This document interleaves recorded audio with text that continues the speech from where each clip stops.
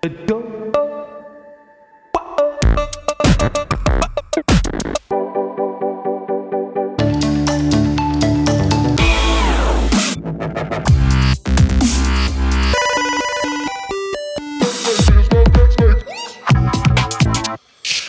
the first time you say, one day you pack up your things, leave town and go away. Sick and tired of this Monday life.